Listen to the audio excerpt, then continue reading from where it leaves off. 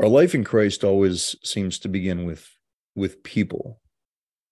Jesus' value for people is demonstrated in the incarnation itself. He cares so deeply about people that God, who is spirit, took on a body. So theological mystery to wonder how Jesus was always Jesus. Was he not in a body prior to the incarnation? Did he just was he just spirit and then took on flesh? Well, that's what the incarnation tells us. But he was very much a persona, very much a figure. He was before Abraham. Jesus said, "Before Abraham was, I am." And in the I amness of God is the entirety of the Trinity. Whenever you see Jesus say, I am, he's equating himself in union with Father and Son. That's why Philippians says he didn't think it robbery to be equal with God, but made himself of no reputation, taking on the form of a servant in the body of the man Jesus Christ. The humility of God is seen in Christ. The eternity of Christ is seen in God.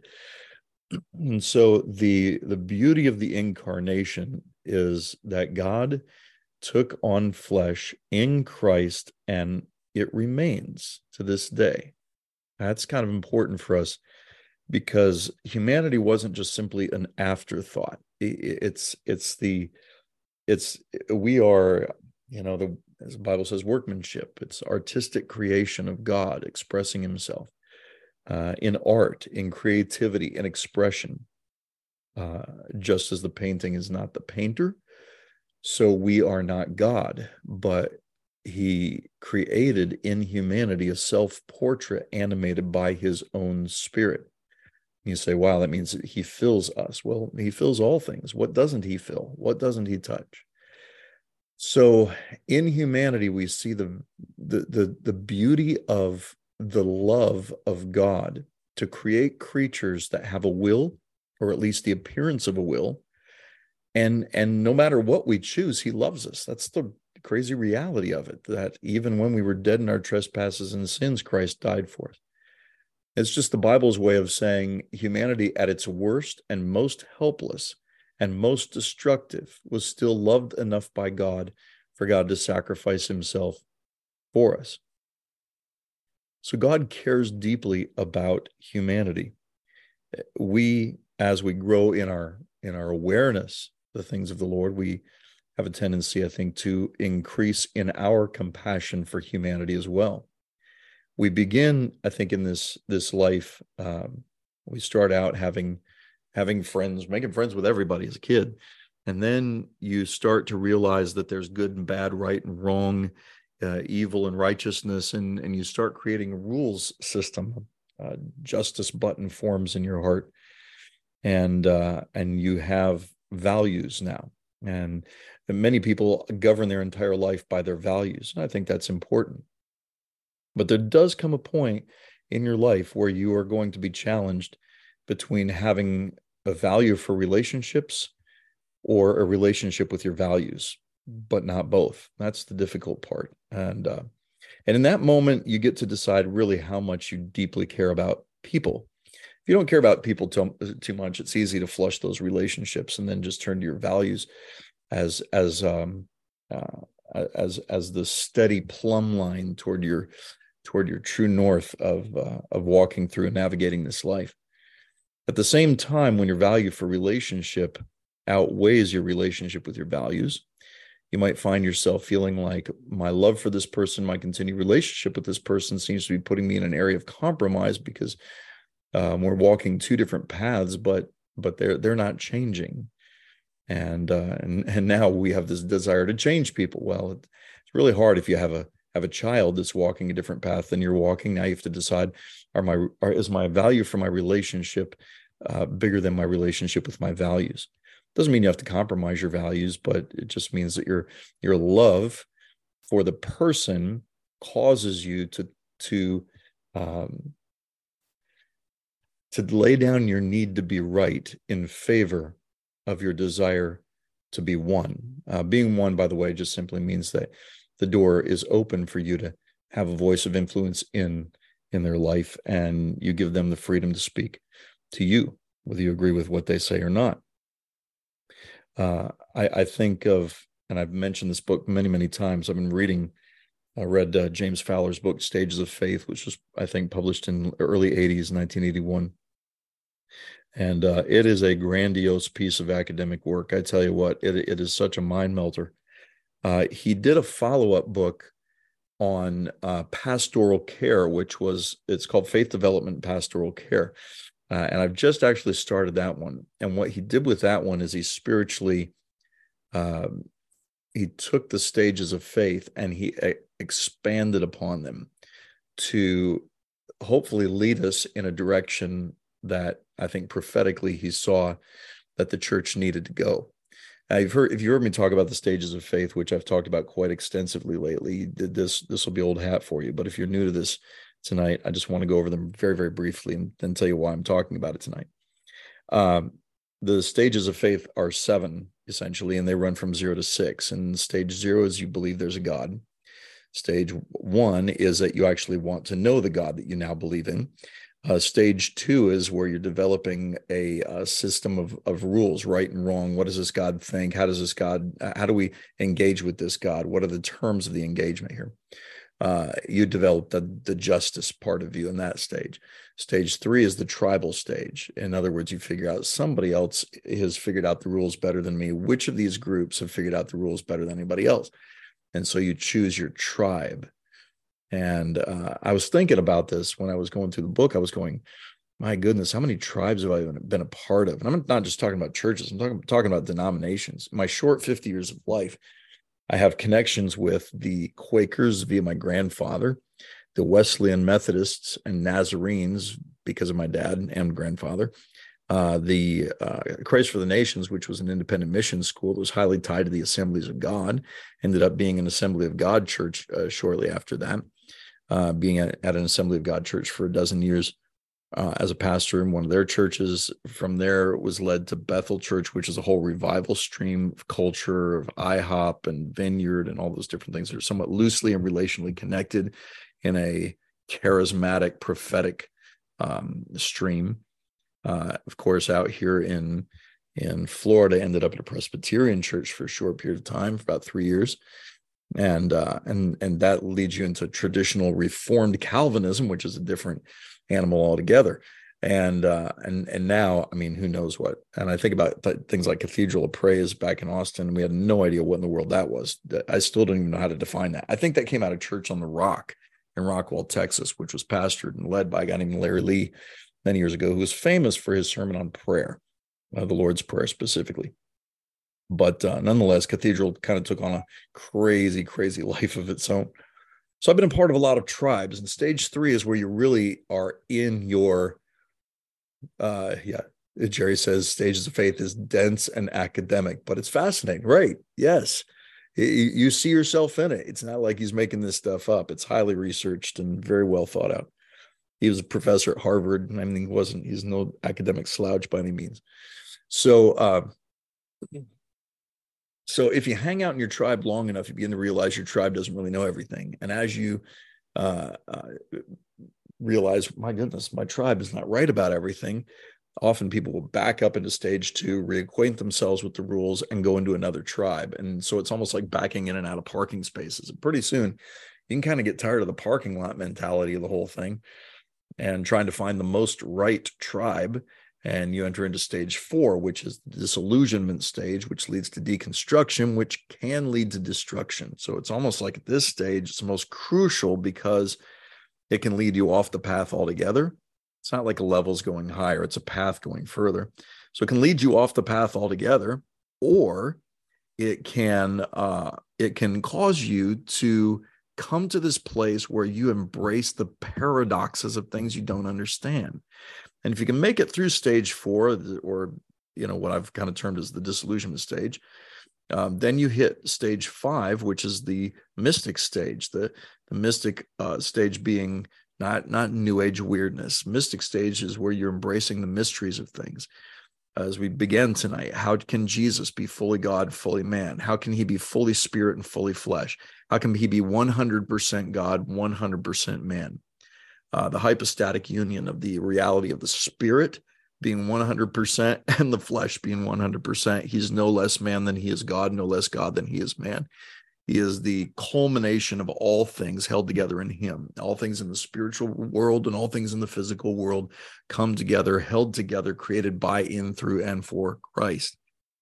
So he is the visible representation of that synergy, that union between all matter and antimatter. He is just, I don't even understand any of that stuff. I just read about it. I read about quantum physics and the non-locality of matter and how you split an atom and put part of it in New York and part of it in LA, and you reverse the polarity in one and it reverses instantly on the other as if there was no distance between the two. Which means that quantum scientists have figured out there is no such thing as space. It's a perceived illusion from those who are most aware of a physical existence. But the reality is that there's some level or of a realm within existence that even has leaked into physicality in the quantum field of things, for which space is completely irrelevant. The hypothesis, they could take half of an atom and put it 1 billion light years away from the other half, and it would still have the exact same effect. So we all may be closer than we think. I don't know, what you want to do with that. I don't know how to understand all that stuff. We can try to scientifically make guesses at it. We can try to spiritualize it. But the reality is we don't have the capacity, I think, to put into language the mysteries that the Bible has unfolded for us. In him, the Bible says all things exist. All things consist in him, and he holds all things together.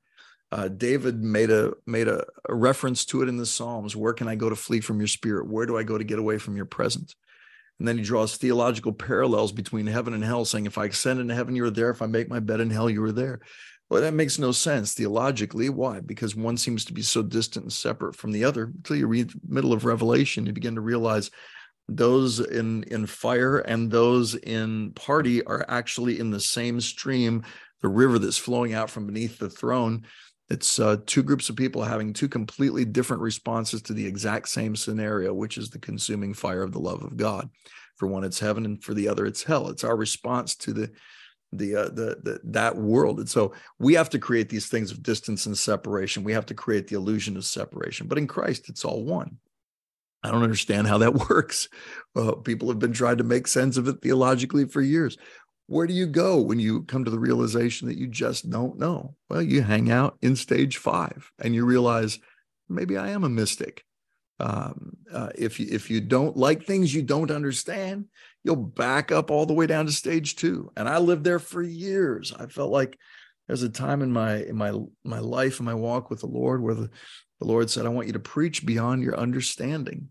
And some of you may have remembered or heard the story of the rain that fell in the sanctuary of our church in Austin, called Calvary Worship Center many years ago. Steve Wilson was part of that church back in those days. Marlene knew us before that even happened. Rick and Tracy Sullivan were a part of Calvary many years ago back before that. When all of that took place, I was locked into this thing of going, if I'm not an expert in something, or if at least I don't feel like an expert in something, I don't even know how to teach it. So I would research and do all kinds of things before I would, preach a message or preach a sermon. And part of it was being a young minister. I was scared to death that somebody's going to come to me and prove me wrong about something. So I don't want to guess about anything. And so I just over-researched everything. The problem in researching things is, especially when it came to the things of the Spirit, is I ran in headlong into a lot of things I didn't understand. So what I did is I just confined my entire spiritual world, my understanding of Christ, down into something that I could understand and explain super easily. You say, well, isn't that the point? I mean, you want to make it childlike and put the cookie jar on the bottom shelf, like I tell the quantum preaching students, so that everybody can get it. But the reality is that children are more mystic than anybody else. I mean, children can look at a bed and see a pirate ship. They have the ability to awaken an imagination that can take them to worlds that they create in the limitless, boundaryless zone of their mind. And they can live in that world for a time. And you see them running around the house, and shooting with their finger, and bows and arrows, whatever kids play these days, lightsabers and lasers out of broomsticks and stuff. You look at kids and go, well, these are just little mystics. What are they doing? They're creating a world where one doesn't exist. They're seeing it. They're living it. They're playing in it. They're rejoicing in it. They're enjoying it. They're feeling all the emotions that are attached to it, but they're creating it. They're living in the object of their own creation. What could be more a reflection of the image and likeness of God than that? And I think that's why Jesus said, unless you become like a child, you can't even see the kingdom. So don't think that being a mystic requires that you're just an old, confused person. Being a mystic requires a childlike return to wonder, and the willingness to let the Lord take you to places that you don't understand.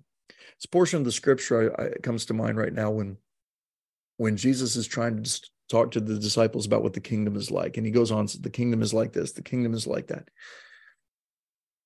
And they don't get it. They don't understand what he's talking about. And he says this phrase. He says, if I try to tell you of the kingdom, if I try to tell you of heavenly things in a way that makes sense to you, or in a way where I can parallel your experiences here on earth by talking about it in terms of coins and fields and pearls and gates. And he says, if I try to talk to you in these terms, in earthly terms, and you don't get it, how are you going to understand when I only speak to you of heavenly things? In other words, how in the world are you going to understand a world that has no earthly parallel?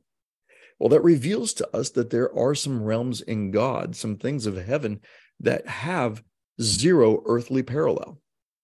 I think that's why Revelation is such a mystery to people, because, what John was seeing in Revelation, he does his best to try to draw an earthly parallel for the visions that he was seeing.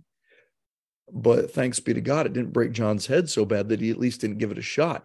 But I think the reality is that the things of the eternal realm of heaven, which are closer than we think, there are things in that realm that literally have zero earthly parallel. There's no word we could use to describe it. There's no shape or invention of man that could ever be used to say, oh, it's like this or it's like that. Compared to heaven, we're living in the Stone Age. Compared to eternity, we're living as Neanderthals in a sense. Yet we've been given everything pertaining to life and godliness. So in the mystic stage, we embrace the paradox of what we don't understand, but we don't think of it as an impossible quest. We think of it as an inexhaustible journey. It's an invitation to journey into something. I can't remember if I did this on here before, and I'm pretty sure I did, where I read for you some of the stories of the Desert Fathers. And if I did, sorry, I'm going to read a couple of them again, that these are people that lived back in the 3rd century. Christians who had grabbed a hold of the gospel, laid a hold of the gospel in the first 2 to 3 centuries of Christianity, and they decided to go to Egypt to live in the desert and create a community where all they did was seek the Lord and study the ancient scriptures, which for them was 100 years old. So for these guys, the Desert Fathers were far more familiar with the writings of the apostles than they were with the Old Testament scriptures. Didn't mean that the Old Testament scriptures didn't have any value. They just drew a really, really clear and distinct line between the writings of the Old Covenant and the writings of the New Covenant. And listen to this. This is really, really important. They lived by the writings of the New Covenant. The writings of the Old Covenant were reference points. They used them to question things or bring up questions to which they would find the answers within the context of the new covenant. And most of the answers that they found all had to do with Jesus. So as Hebrews says, they fixed their eyes on Jesus, the author and finisher of our faith. So these were level 5 people, totally, completely. There was no tribe necessarily to be a part of. There's no denomination or denominationalism back then. These are just people with like passion who decided to remove as many distractions from life as possible. And if you weren't on a Tuesday, which I think I did this on a Tuesday, I know I was in a ministry school recently where I got up and read this. There's the story of Abbasiosis, who was with Abba Macarius, and 7 went out to reap with him. So they worked in a field together. And a widow followed after them, gleaning, and ceased not to weep. And the old man cried to the Lord of the estate and says, "What's the matter with the old woman who weeps continually?" Said her husband took out a deposit of money from a man, and then he died suddenly, without saying where he hid it. And the owner of the deposit wishes to take her and her children as slaves. And Abbasiosi says, "Tell her to come to us at the place where we rest at the season of noon." She comes, and he asks her, and she tells him the story. The old man says, "Show me where you have laid your husband, your dead husband." He took brothers with him and went with her, and having arrived at the place where the man was laying, the old man said, "Get out to your house." And when she left, he prayed and cried out to the dead man and said, "Of such a one, where have you laid up the deposit which belongs to the stranger?" The dead man answered straightway and said, "It is hidden in my house beneath the leg of the bed." The old man said, "Now sleep until your resurrection. Sleep until the resurrection, not until the resurrection." When the brothers saw what had been done, they all fell down in fear. The old man said, "This has not happened because of me, but God has worked this thing for the sake of this widow and the orphans. But what is great is that God desires a soul pure and sinless." The interesting thing to me about this miracle is that he didn't like raise the guy from the dead, and send him home alive. Like, what's up with that? Raise him just enough to find out where the money was and then put him back down again. I don't know what's up with that, but still, it makes me go, wow, that's insane. You have to be a mystic to pull that off. I mean, that's crazy. Like, to even think about that. And then I'm right there with the guys who would all fall down on the ground out of fear. This one catches this. I think this is funny. There's a ton of these, but I just pulled out some highlights. Abba Manilius was passing through a certain place, saw a man holding a monk by force as if he had committed murder. The old man drew near and questioned the brother. And when he learned he was being wrongfully accused, said to those who had seized him, "Tell me where the murdered man is laid." They showed him. The old man drew near to the murdered man and said, "Let us pray." And when he had spread out his hands in prayer before God, the dead man rose up. The old man said to him before every man, tell us who it was who slew you." And he answered and said, "I went into a church and gave some money to an elder. It was he who rose up and killed me and carried me out and threw me in the habitation of this monk. I entreat you that the goods which I have given to him may be taken back and given to my children." Again, I guess it wasn't enough just to raise this guy and leave him raised. You just raise him up to get information and put him down again. It's just wild.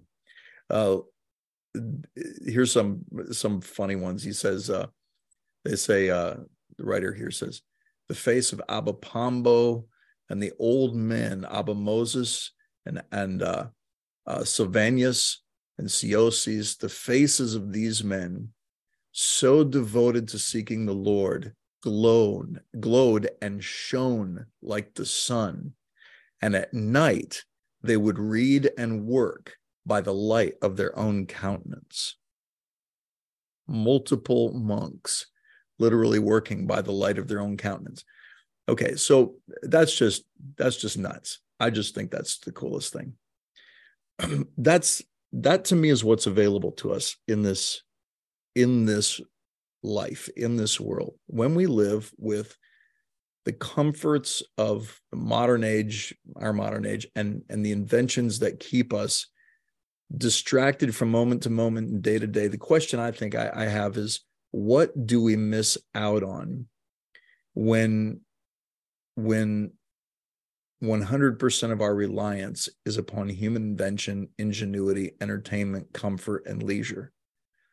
what is available to us in the things of the Spirit that we haven't taken hold of and laid hold of or taken access to, that we bypass because we have become so civilized. I think it's amazing what we could do if we had less distraction. I don't know. It's like, how do you dive into that stuff? Well, the goal really wasn't to stay at stage 5. According to James Fowler, he said the goal was ultimately to get to stage 6, where in stage 5, you learn the value and the importance of boiling everything in this life, spirit, soul, and body, down to one thing, and that is love. That's the agape, the purity of knowing Christ, the power of his resurrection, the fellowship of his sufferings. If you've ever wondered the mystery behind that I may know him in the power of his resurrection and the fellowship of his sufferings.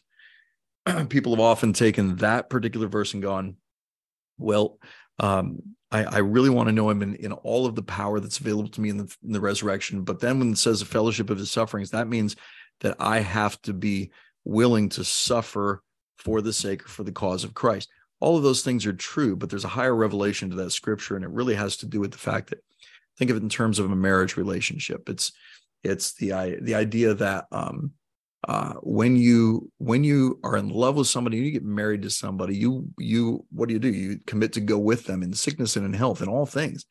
You're actually committing to walk with them in everything. And I mean, you're saying I won't let pleasure, and I won't let pain, and I won't let wealth, and I won't let suffering deter me from this union. That's essentially what you're saying. That I may know him in the power of his resurrection, fellowship of sufferings, is saying I'm so joined to the bridegroom that his life is my life. His world is my world. If he suffers, I'll suffer too. If he laughs, I'll laugh too. It's the idea of all of the mystery of the union, or the mysteries of the New Testament, the New Covenant, are explained, wrapped up, and revealed within the context of union. So love becomes the preeminent thing. You realize this in the mystic stage, and you learn how to demonstrate and show love. But when you get to stage 6, you learn how to become love. The compassion of heaven guides everything, every single thing you do. And that's kind of where we started tonight, is with this revelation of the things of the Spirit and the things of the flesh, God in Christ taking on flesh, loved people so deeply that he gave his life to redeem, ransom, and rescue humanity. Even in our corrupted state, he still loves us. One of the things I think that I had a revelation of this past week, and going back to Austin, I saw people that I've known for 30 years or more, people who have been in my life for that long, people who we've sowed into in ministry, who went to our churches, who sat in our schools and classes, and watching people come up, and person after person after person saying, sometimes you can kind of get to the point where you're going, does anybody remember anything you ever said, or is anything we've ever done in ministry ever count? And then when you see hundreds of people in a room who are somehow where they are today because of that influence, it has a dramatic impact on you. And honestly, one person would have that kind of an impact. I was doing a conference with Lynn Hiles one time. Lynn is an old general of the faith who I love dearly. And if he heard me say he was old, he'd probably punch me in the nose. But he's older than me. And Lynn and I were doing this conference one time, and at one point I just turned to him and I just told him, man, you have made such an impact on my life. Read your first book 25 years ago and couldn't put it down. It's been an indispensable part of my diet as a believer. And I went on and on and on and on. And he looked at me with the most bewildered look. And this was his response. I thought he'd say, wow, thank you. That really means a lot. That seems like the typical answer. But no, Lynn looks at me and goes, why don't you pick up the phone? I said, what? Yeah, why don't you pick up the phone and tell a guy? He says, you know how many times I'm almost quit the ministry over the years? You should pick up the phone and tell people these things once in a while. It's one thing to learn how to demonstrate compassion. It's another thing to learn how to be love. And when you become love, the thing is you become also unoffendable, thoroughly unoffendable. And your love for people begins to transcend pretty much everything. And the crazy part about it is you don't love people for the purpose of changing them. You love people purely for the purpose that they're made in the image and likeness of God, for that reason alone. And you begin to just be in awe and wonder of them everywhere you go. And as that wonder and that awe increases, people are seen. And when they're seen, something about that, the desire of the nations, which is one of the names for Jesus, who lives in you, begins to draw them to you. People want to know that they've been seen. And when you love, you are looking. You don't see people without compassion. That's the thing. I mean, you can see people with the eyes of the flesh, and that could be offensive. But you see people through the eyes of compassion, and they know they are seen in that moment. Now, if you've ever had that feeling, you've ever had that overwhelming sense where you catch the heart of the Father for somebody, and you see him, you look him straight in the eye. Oh my goodness, you see beyond the costume, and you see the person made in the image and likeness of God. You might as well be staring into the eyes of Christ. And the crazy part about it is when you see somebody that deeply, their eyes fill with tears. It's as if they've been found. They were lost and they've been found. That's the thing. We often think that our words are what bring people to faith in Christ, and sound is power. But the sound that comes from your words begins with the sound of your spirit. Spirit forms words, and those words reveal the sound of heaven, the heart of the Father, or something else entirely.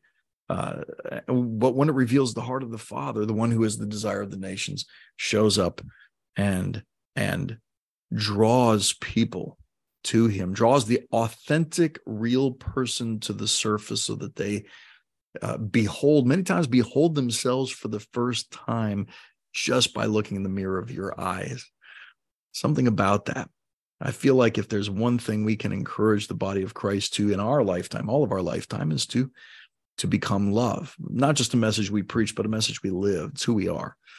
And I love that. I mean, the gospel is not a message about here's 5 steps to get to heaven. The gospel is all about a relationship that was restored. It's all about a family torn apart by sin, the illusion of distance and separation, brought back together again in one single solitary act.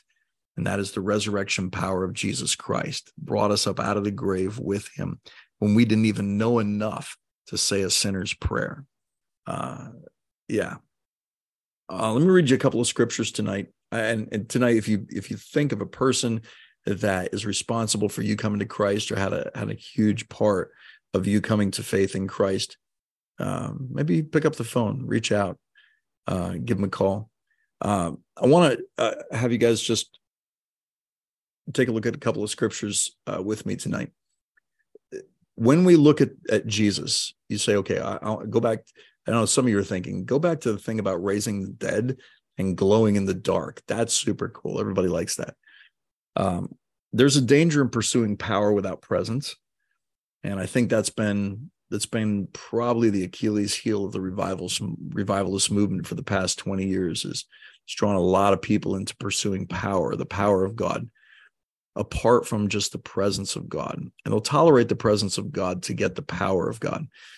But the church has never been about being like Hogwarts for Christians. This is not about gaining power here. This is about knowing that we are powerful only because who we're connected with. It's our fixation on Jesus Christ, the author and finisher of our faith, that gives us access to the resurrection power that comes from him. That same spirit that raised Christ from the dead that dwells in you. It's not something that's given to you autonomously apart from him, independently to do with as you wish. Everything we do is lived in surrendered obedience to the voice of the Lord. So whatever authority, power, anointing, oil, grace that's on your life, it's not meant to be utilized apart from relationship with the Lord. So how in the world do we walk in that? How did these desert fathers walk in this kind of stuff? I think they were so fixated and connected with the resurrection power of Jesus Christ. Keep in mind, death has always been the biggest threat to humanity. And so if there was a possibility that death could be overcome, my goodness, that just opened up a whole world of possibilities. In Acts chapter, I think it's Acts 16, where Paul goes to Athens, and he begins to preach the gospel. They love everything he's saying until he mentions parts about the resurrection from the dead, and then they don't want anything to do with it anymore. And the reason is because that was the holy grail of all spiritual thought. There were magicians and sorcerers and soothsayers and witches and all those kind of folks, enchanters. All those people went around doing all kinds of things. But when it came to actually resurrection from the dead, that was the part that seemed like nobody could overcome. The legend in Jewish folklore was that a person had to be dead 3 days to be really, really, really dead, truly dead.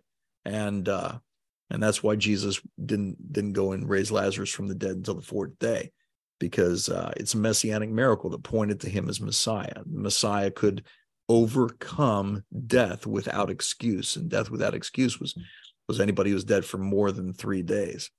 But even the Jews knew that there was power beyond the grave.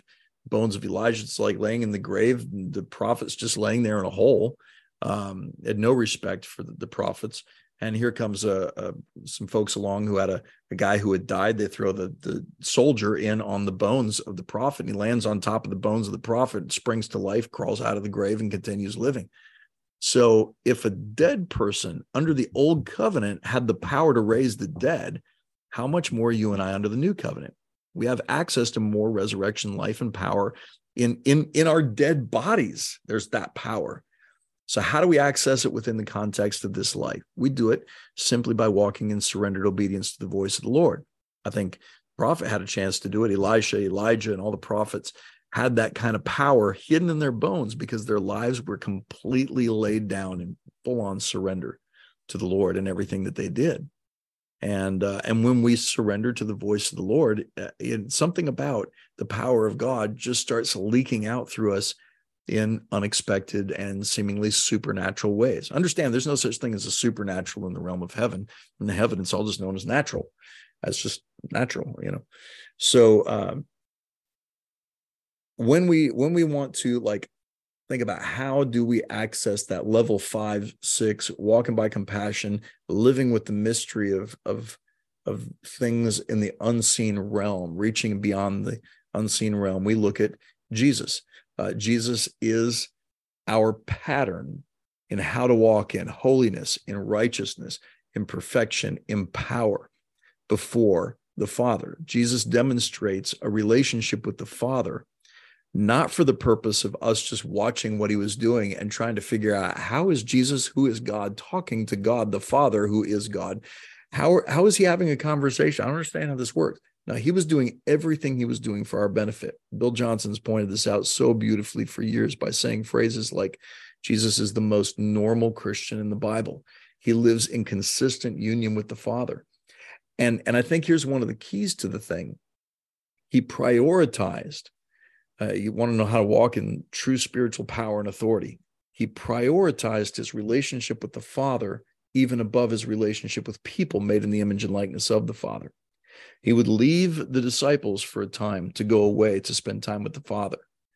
And you say, well, I thought ministry to people was ministry to the Father. In Ezekiel 44, there's a fascinating story of 2 different groups of priests. And we can land on this tonight. These 2 different groups of priests had 2 very different reactions to the presence of God. One of them was, one group had no issue with the presence of God whatsoever in terms of they had no relationship with the presence of God. The Bible was just stories, stories without power, a form of godliness, but denying the power of it.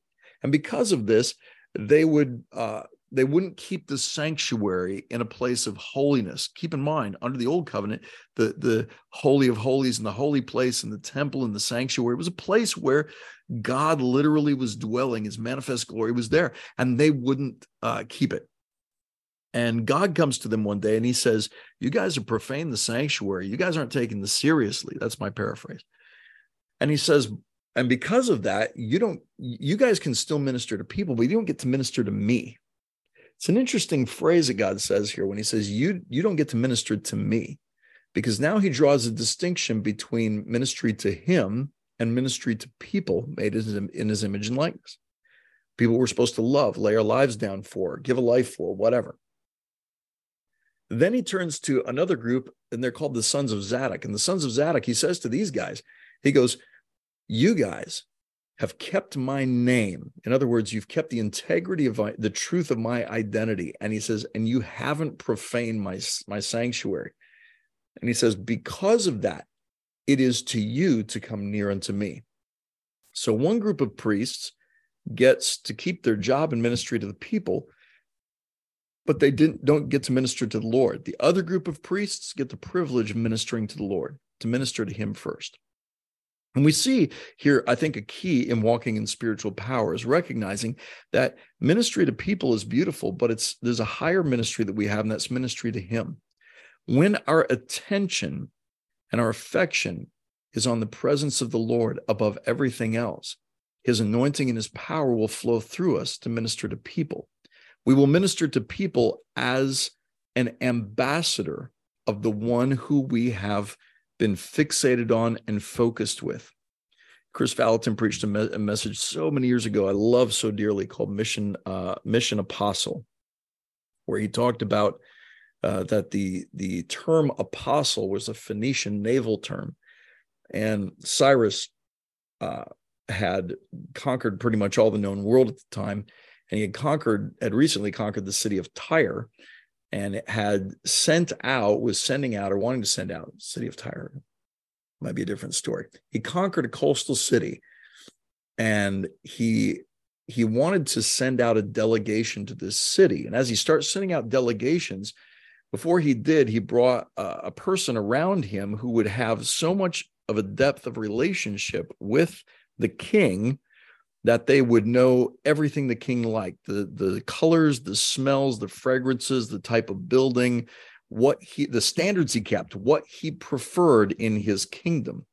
And he made that person a part of the armada, the navy, to go up and down the coast.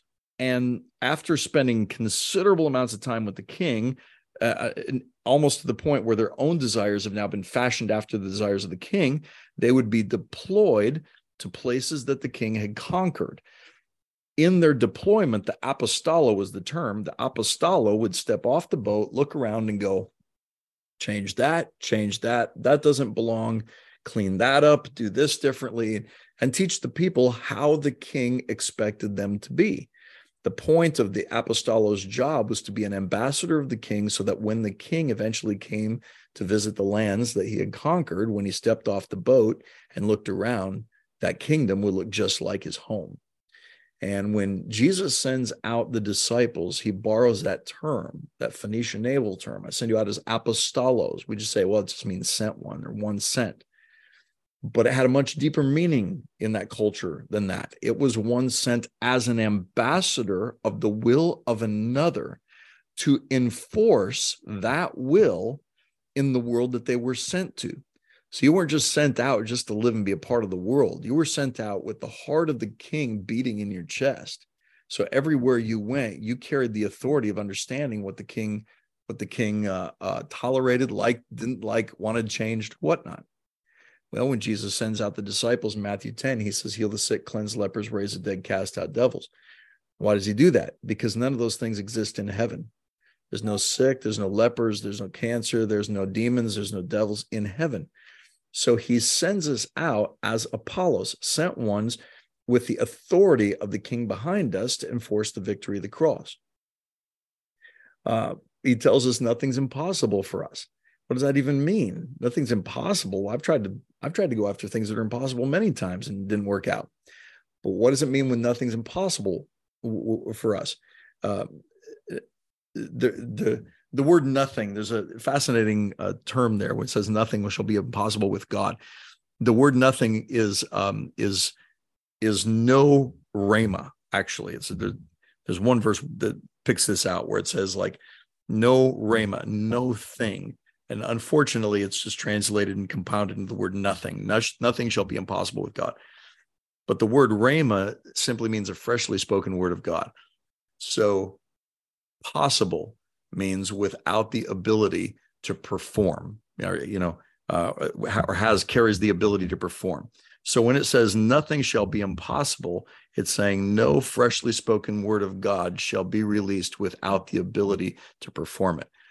Which is why when Peter was in the boat and saw Jesus out in the water and said, if it's you, tell me to come, he wasn't, because anything could have said, come, it could have been anything out there that could have been like, yeah, sure, fine, come on.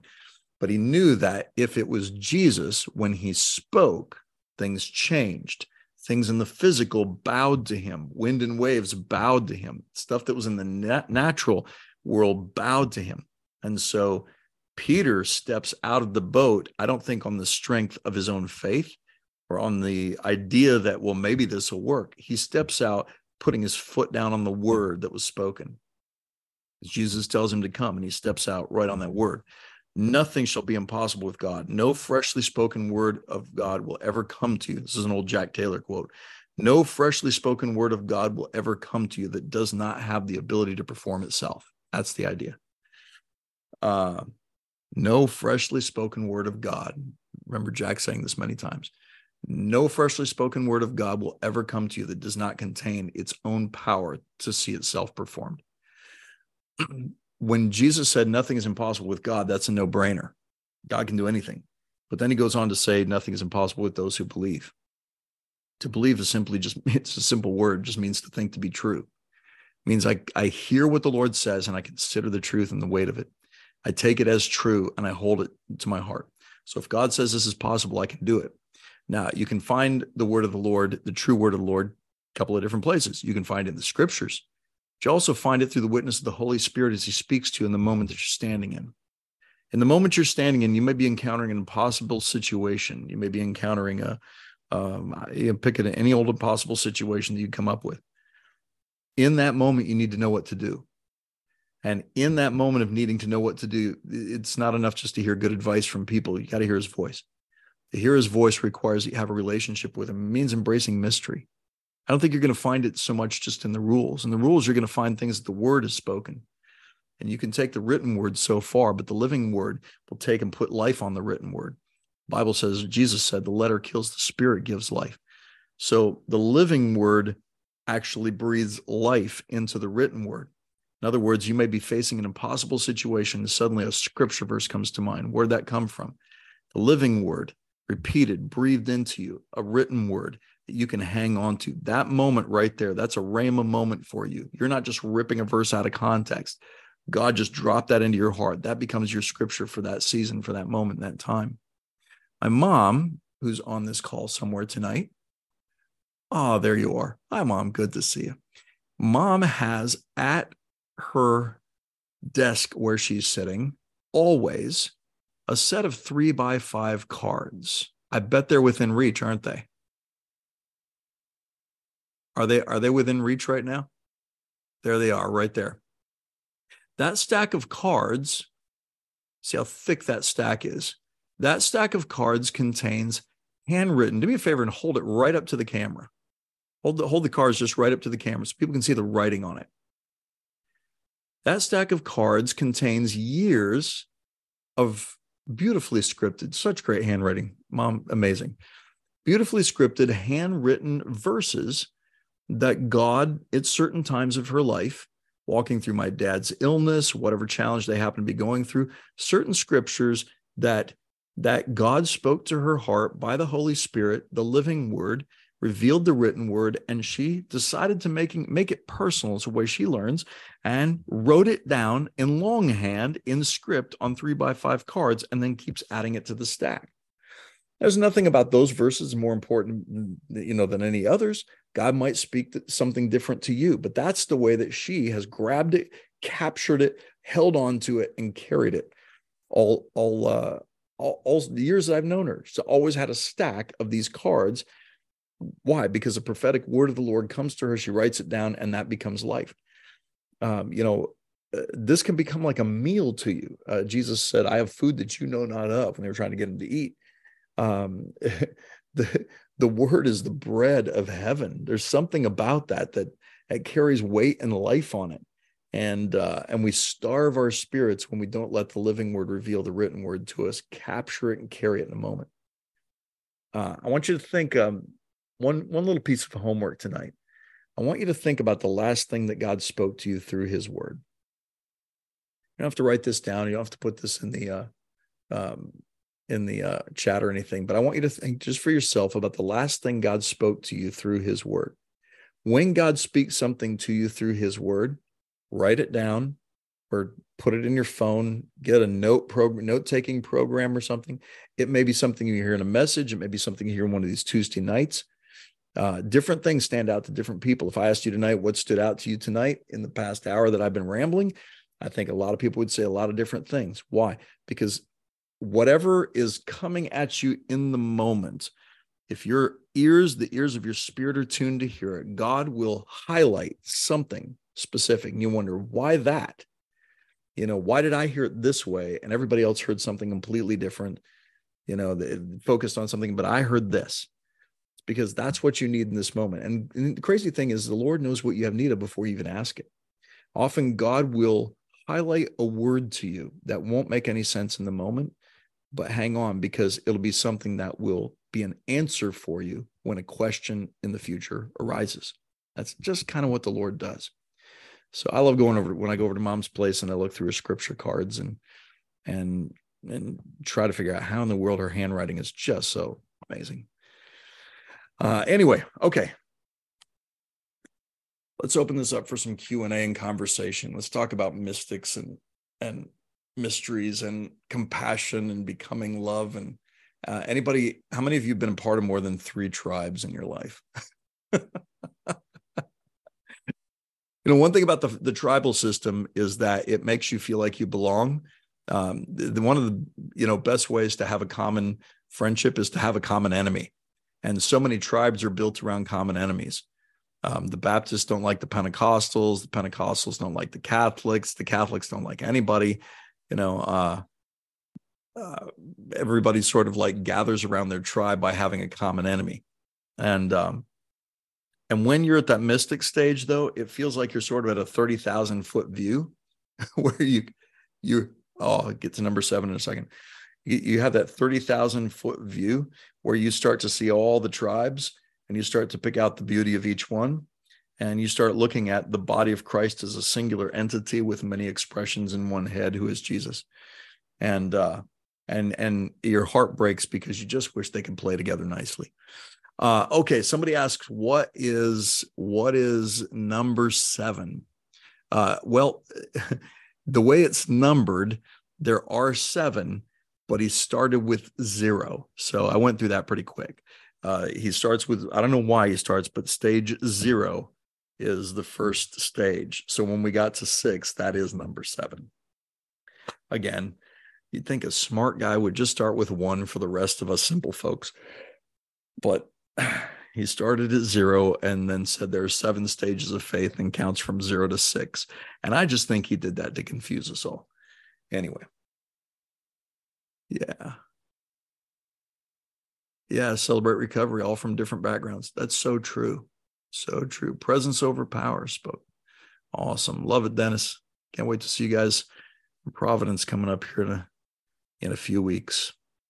If any of you happen to be in northern Minnesota at all, we'll be in Bemidji, Minnesota. If you know people in Minnesota, please reach out to them. We'll be in Bemidji. Grab it. In here. Grab it, and this is broken. So. No. Okay, that's me. Look at me. This is broken. It's broken. Your ID? I think so. I think I figured that out. You should go up. Is it me? I think somebody accidentally unmuted. All right. So, if you happen to be in Bemidji or up in North Woods in Minnesota, I'll be at River City Church all weekend.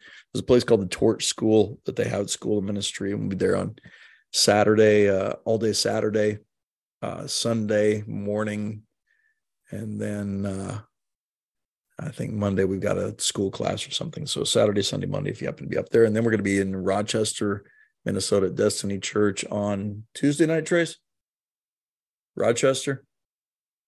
Wednesday night, July 5th. And then in Waldorf, Minnesota, at a barn revival called the Glory Barn. We've never been there. That'll be fun. And then in La Crosse, Wisconsin on the 9th. And that'll finish that short little Minnesota stint. We'll be back up in Minnesota with Mom a little later on in the summer. So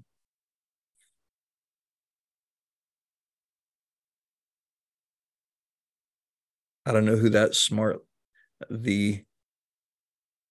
the art smart lady is. Says, hey, Lorena, I could definitely relate the many tribes over the past 40 odd years of being a believer. Yeah. And some of those tribes are pretty odd, actually. I totally get that. All right. Anybody got any questions tonight? Just unmute yourself. It'll pop all the way up to the top and we can have a conversation. Lauren, I got your hubby's text. I'll answer him back as soon as I jump off of this. Tell him thanks so much for reaching out and texting. Great, thanks. You bet. Hey, Kim, what's going on tonight? Hey, haven't seen you for a while. Just went, a quick hi. Hey. And yeah, they cut our fiber optic out in the alley today, so I'm hoping this hotspot thing doesn't fall apart while we're on. Anyway, what do we do without fiber? I know, but a couple of months ago, I woke up in the middle of the night, having gone to sleep, sort of having a conversation with God, just trying to wrap my head around a lot of stuff that involves infinity type things. And I woke up in the middle of the night, and it's almost like I'm hearing his voice just out loud, going, we're going to be spending a lot of time together over the millennia in front of us. So there's a lot of stuff that you're going to understand at this point. At this point, just enjoy the ride and keep following me. That's it. That's actually one way to stay, just locked into joy, is recognizing that we're not missing out on anything necessarily. It's not like it's, it's not like, oh man, we're missing out, by enjoying life as it is. I feel like one of the greatest ways we can glorify God is just to enjoy the world that he's made, enjoy the life that we have, and then not cut things short, by saying, oh, we don't have access to these things, or we have to wait until the future. There's so much that God has prepared for us, and that's absolutely true. So yeah, it's so good. But I think he plans for us to bring all of these life experiences that we have here with us, because that will be a frame of reference even moving forward. Exactly. Yeah, I think we're going to have plenty of time to reflect within the context of eternity and learn. Yeah. So yay. We won't be bored. I have no doubt that we won't be bored. This life alone has been pretty exciting. I can't imagine what eternity in a limitless existence, face-to-face communion, unhindered, unbroken communion with the Lord would be like. That how great. Yet we're already there. Oh, the mystery of it all. I think, Alicia, you had you were unmuted for a half a second there. Sandra just popped up to the top. Hi, Sandra. Hi. Just enjoying these times so much. Thank you for taking time out of your schedule to spend this time with us. They're precious and so rich. Thank you. You asked about a scripture that the Lord had highlighted to us, and I was thinking about when he shifted me. We think about partaking of him when we're in the word, and taste and see that he is good, and just fellowshipping with him in that place. And he has recently shifted me into Revelation, where he says, behold, I stand at the door and knock. If any man opens, excuse me, I have a new puppy and she's deciding she's being. That's great. I'm sorry. No worries. So he spoke to me and he said, it says, behold, if any man if I stand at the door and knock, behold, if any man open, I will come in and sup with him. Yeah. And he took me into the reality of the word sup. And it really means to be consumed by. And so he shifted my sense of relationship from partaking of him to going so deeply into him that he consumes me. I love that. It blew me away. That is so great. It blew me away. So that's kind of the stage where it's kind of tied to the stages of faith, when he flips of understanding on you and he totally turns it around. So I just wanted to share that. It's so much better than we used to tell the youth group that it was just Jesus coming in going, "Sup." It was just too easy. It's the way we got the youth group fascinated with King James language. They would start to begin sentences by saying, "Verily, verily, I say unto thee." Then it got annoying. But it's so beautiful. I love that. The word Eucharist, there's so much power in that word Eucharisto. It's the charis, the grace of God. It's the joy and the grace, speaks of joy and grace all together in one thing. When we're consuming him and communing with him, joy and grace is just part of the meal. It's on the menu. I love that. Love that. Is that Revelation 3:20? I stand at the door and knock. You hear my voice, open the door. Yeah, so good. And the one right after that, to him who overcomes, I'll grant you to sit with me on the throne. That's a mind melter. And it's funny you would mention that one, because he woke me up the other morning and said, this is what he spoke to me. He said, "Sandra, I overcome by myself and through myself." And what more, you think about all these formulas sometimes that you go through.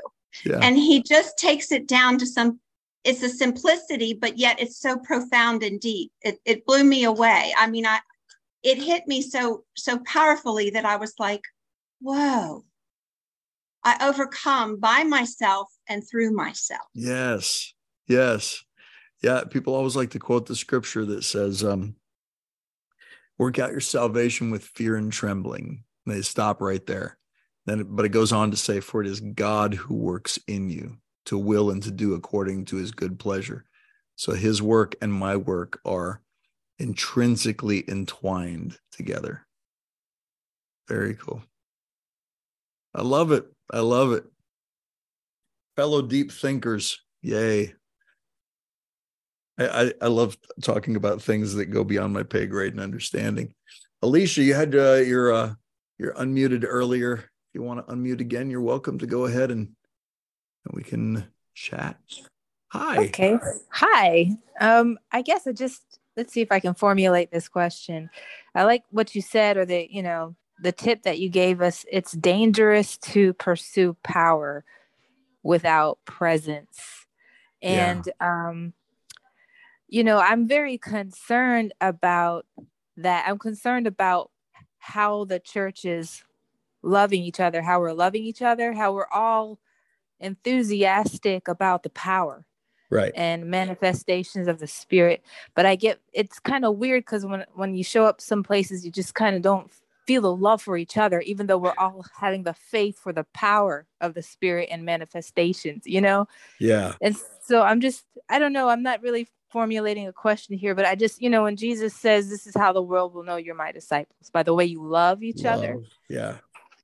And I'm just wondering, okay, in that last stage that you talked about from the stages of faith book, how do we become love? How does that tie into the mystic stage, going from the mystic stage and finally getting to the love stage, and just processing, what we experience with the Holy Spirit? Yeah, that's great. That's such a good question. I think you're formulating a statement and question that's really the heartbeat of the Lord right now, because a lot of people have pursued, they know that power is available and they've gone after it. But the difficulty is that when a person has an experience with God and they elevate it to the point where they elevate it above study of the scriptures or time in the presence of the oil. If you've heard the message I've done on the wineskin, that's what it's talking about is there's three-part process to a rhythm of this life, and that is we have outpourings of power that come through us, touch people around us. But then you go back to the washing of the water of the word, and you go back to time soaking in the oil. Often when people have that outpouring of power moment, they elevate it above time in the scriptures and time in the oil. They neglect time in the word, the written word, and they neglect time with the living word. And they begin to think that because they've got the power now, then they can just go out and do whatever they want. And really, I think that the danger of pursuing power without presence is what happens when we get a little bit of taste of power, but we don't have a surrendered will. So the surrendered will is surrendered obedience to the voice of the Lord. Eventually what happens is, even though initially we see incredible miracles and things happen in our hands, if we walk long enough without the written word and living word as part of our diet and a part of our life, we'll begin to think that the power is of us. And so I've watched a lot of young people over the years who have gone to supernatural schools of ministry, which I love, which I teach at, which I support. But they go to these schools, and if they have a greater desire to walk in power than to know him, in other words, what they do for him is their big deal. Well, it's all for Jesus. It's all for Jesus. I'm like, listen, who you are in him is far more important than what you do for him. Mm-hmm. So when they have an experience in God, and then they walk away from the written word and the living word as a value for their life, then pretty soon they come up with all kinds of weird ideas why those miracles continue to happen. Well, it's the universe. It's it's the singularity of the universe. And pretty soon they push Jesus out. So it's my own mind, my own power, my own metaphysical ability to, create with my mental. It's like pretty soon they're the ones that are actually the source of the power. And Jesus is nowhere near, and it's kind of an amazing thing. I mean, the risk that the Lord takes he's always the source of the power, but he lets us be a resource. And so he delegates power to humanity. Behold, he says, I give you power and authority. So he gives power and authority to people. And they can walk so autonomously apart from him in their own mind that they can actually think the power belongs to them. And a lot of people end up doing that. And pretty soon you see people who've seen this, the sick healed at their hands and seen power happen at their hands, but they're walking away from God and they don't even believe in Jesus anymore. And you're like, how did that even happen? And to them, I always ask the question, what's the last thing God spoke to you through his word? And most of the time, the response I get is, I can't remember the last time I opened a Bible. So there's something really, really important about maintaining that connection with the scriptures. I think of it like soil in which we have a root system, and that root system is watered by our time in the word and time in the oil. And the root system in the soil of the scriptures is a big deal, because then the winds of adversity can hit you from all sides and it won't knock you over. I see a lot of people's faith being toppled by tests and trials. And you guys remember what Don Wallaboss said some weeks ago, or what we talk about in the James study, where he said that the verse in James, knowing that the trying of your faith produces patience. We think that trials come to test our character. They don't. They reveal our character. Our character is forged in time in the water of the word and the oil of the spirit. Trials come to reveal or test our faith. And if our faith, our root system, isn't buried deep in the soil of the word, then there's something that makes us really easy to topple, no matter how much power we've had flow through our lives. So I think you're right. There's a need for us to get back to that place of pursuing him. But the danger is, I don't want to like warn or beware anybody into a place of fear tonight, but the danger is that we can see a loveless church walking in power and get really jaded against it, And the thing is God doesn't make love a prerequisite for walking by principles. There are principles in scripture that, if you apply them to your life, will produce power and produce power encounters. But Jesus says in Matthew 10, when the guys come to say, hey, look, we did all this stuff in your name, he said, depart from me, I never even knew you. He's more interested in having a dynamic relationship with us than he is in us having a dynamic ministry, even if that ministry makes him look good. So what we do for him is not nearly as important as who we are in him and our time with him. I mean, John is, I think we think that our ministries or our life in Christ will be lesser than, or it's gauged by how much power we've walked in. And that's not the case. John the Baptist was called by Jesus the greatest of all the Old Testament prophets. And yet John never did a single miracle, never performed a single sign or a single wonder. And yet he's called the greatest. So greatness in the kingdom has nothing to do with the amount of power we demonstrate or walk in. It has everything to do with the measure of a surrendered heart. And there's no limit to what God will do through a person who is forgiven of sin and surrendered to the Holy Spirit. And how much sin did the cross take care of? All of it. So really, there's only one question for all of us, and that's how surrendered to the Spirit are we willing to be at any moment. So thanks for bringing that up tonight. I appreciate that. That's good. It was good. Amazing answer. Thank you. Are we going to get recordings of this? Because that was like, wow. Yeah. I'll put this out on the Dropbox. So if you, I think it goes out on the email every week. So as soon as I get done with this, I'm going to take the audio and drop it into the Dropbox and put it, attach the date so you can pull it up. Well, thank you guys so much. Let's see. We have one more. Samsung SMS. No, that's a lot. Who's that? Who is unmuted? Oh, wait. Lorena, the smart lady, has her hand up. That's a hand up. That's cool. That's a neat feature. I know that's available. I just never know how to, Go to the tell reactions. people how to find it. Go to reactions. Yeah. And then I will lower my hand. I've only been doing these Zooms since 2020, so I should know this by now. So I almost didn't say anything, but you touched on it. So back in one of my tribes, I was in Bible school in Dallas, and I had all these grandiose ideas of what I was going to accomplish for God. And he gave me like a waking vision. And it was, I got to go to heaven and talk to Jesus. And he said, I never knew you. And I was just so crushed because I did everything right.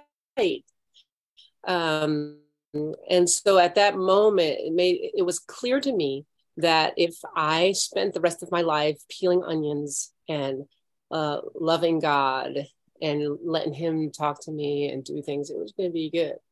And awesome. What happened was I read not too long ago, I think it's Brother Lawrence. I think his name is Brother Lawrence. Yeah. It's this guy in France many, many years ago, probably a few hundred, probably 500, I don't know, years ago. And it's called Practicing the Presence of God. Yeah. Such a great book. He was known because of his love for God. And you touched upon that tonight. And I was like, that is like probably the number one thing that is attractive to people because they are so not loved. And one of the things that stood out to me is that I see a lot of people and they're really gung-ho and they're doing evangelism, they're going out and they're touching a lot of people. But if you go to their houses, they're having a hard time with their kids, they're having a hard time with their husband because it's outward, it's making something happen. So I really, I think when we think of being in God's presence to do something, it's a problem. And so I think it's like you were talking about this earlier about, and maybe I read something else, but I know the word baptism is also another word for it's really soaking in so that you become something else. Like you have the cucumber, and if it stays in the brine long enough, it becomes the pickle.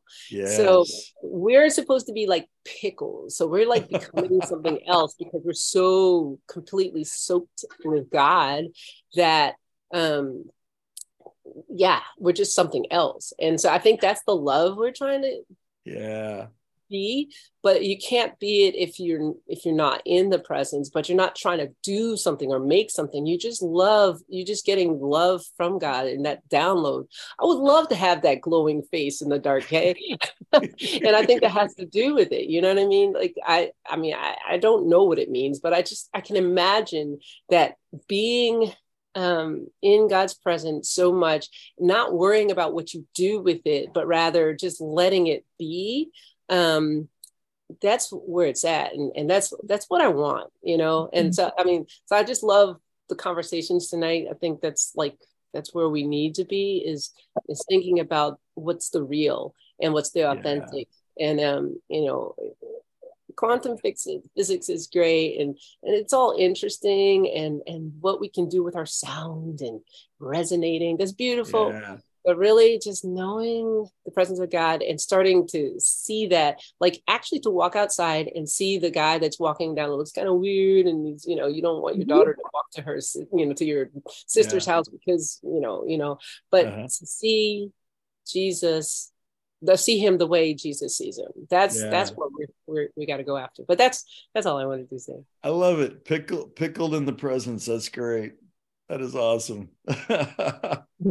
Yeah, when Jesus said baptize, going to all the world, preach the gospel, baptizing them in the name of the Father and the Son and the Holy Spirit. It's strange because it's like he uses a term that everybody understood only from one guy, and that was John. John invented baptism. I mean, it was like brand new, and there was no biblical precedent for it. He's baptizing people for the remission of sins. He had a father who was a priest, but the priesthood never sanctioned that. You were supposed to burn something, not dunk it in the water. I mean, that was like a whole new invention. So John's doing it. And when Jesus talks about what we're supposed to do to the nations, he goes back to John. But it wasn't what John was doing with just everybody in the river, where he's essentially baptizing, looking for the Messiah. It's what happened to Jesus. Jesus goes into the water. The voice of God comes. The Holy Spirit descends in him. He comes out in this identity shift, where now he can actually go into the wilderness, confront the devil head on with the power of the written word. The living word quotes the written word to the devil. Jesus walks out of the wilderness in the power of the Spirit. So when he says baptize him in the name of the Father and the Son and Holy Spirit, in Hebrew culture, name is identity. We've taken it and made it an ordinance of the church where we get everybody and put them in a tank and say, I baptize you in the name of the Father, Son, and Holy Spirit. It's a moment for people. And for a lot of people, it's incredibly special. It's great. But really, I think what Jesus was talking about is take everybody through the exact same experience that I had when I went to the Jordan that day, where the power of the Holy Spirit and literally the voice, the sound of heaven resonates in that moment. Yes. And I come out in the power of the Spirit. So I'd say to people, if you got baptized, you were supposed to get saturated in the identity of Father, Son, and Holy Spirit. And if that didn't happen to you, then you just took a public bath. So, I mean, it's a symbol of an ongoing reality of what's supposed to happen to us. And that is a lifestyle of being pickled in the glory. That makes sense. Love it. Love it. Pickled in the glory. Jen Cushman, is that you on a Samsung phone tonight? Yeah, that's me. Did your iPhone break? No, I've never had an iPhone. I've always had the Droid. I'm interceding for you now. Call me intercessors. I know. We actually it's so funny because I wasn't going to say anything, but when you had said, think of a time when the Lord, when his word came forth. And I was thinking of the time that Greg had a brain tumor, and long story short, he was healed. But 2 years after he had the tumor, he had a grand mal seizure and he dropped to the floor and wasn't breathing.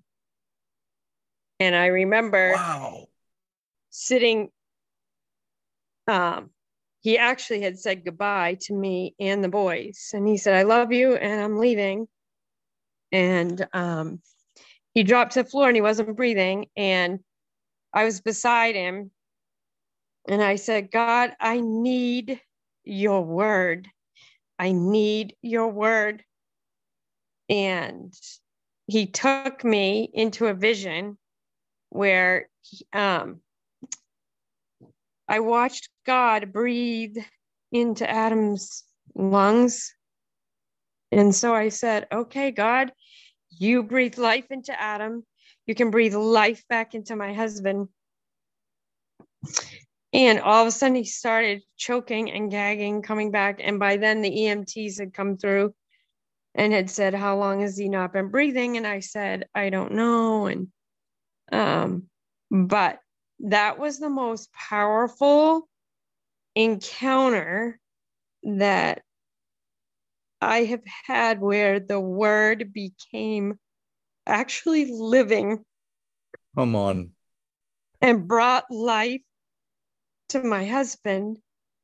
So, I just flashed back to that when you had asked that question. I was like, wow, okay, it's been a while that I have visited that marker in our journey, my husband and I's journey. And I have a favor to ask of you then. On the strength of that testimony tonight, would you pray for all of us to experience the life of the written and the living word in such a way that the resurrection power of heaven flows through us as we live and move in this beautiful world? Go for it. Yeah. God, you are so good, Father. And we are so grateful to be your sons and your daughters, Lord, the ones whom you've called to send forth into the environments that you have us going into daily, Lord God. And Lord, I just speak right now over all of those who are on this Zoom, Lord God, that they encounter the life-giving word that will bring life not only to them, but it will bring life to those around them, those that they love, those that they encounter, Lord God, and the bodies that you have them in right now, Lord God. They will bring life into those environments, Lord God, through the power of your Holy Spirit, bringing those manifestations of the kingdom of heaven here on earth. And for that, we are grateful. In Jesus' name. Amen. Amen. Amen. Amen. God bless you all tonight. Yeah. Wow. Thanks so much, Jen, for sharing that. Yeah. Hey, are you going to be at the meeting in Alton Bay? You're welcome. Are you going to be at the... Yes, I'll be there. Yeah. Oh, yeah. Good deal. All right. We'll see you there. All right. Take care. Love you all. Have a great evening. Take care. We'll You see you next week. too. Okay. Bye.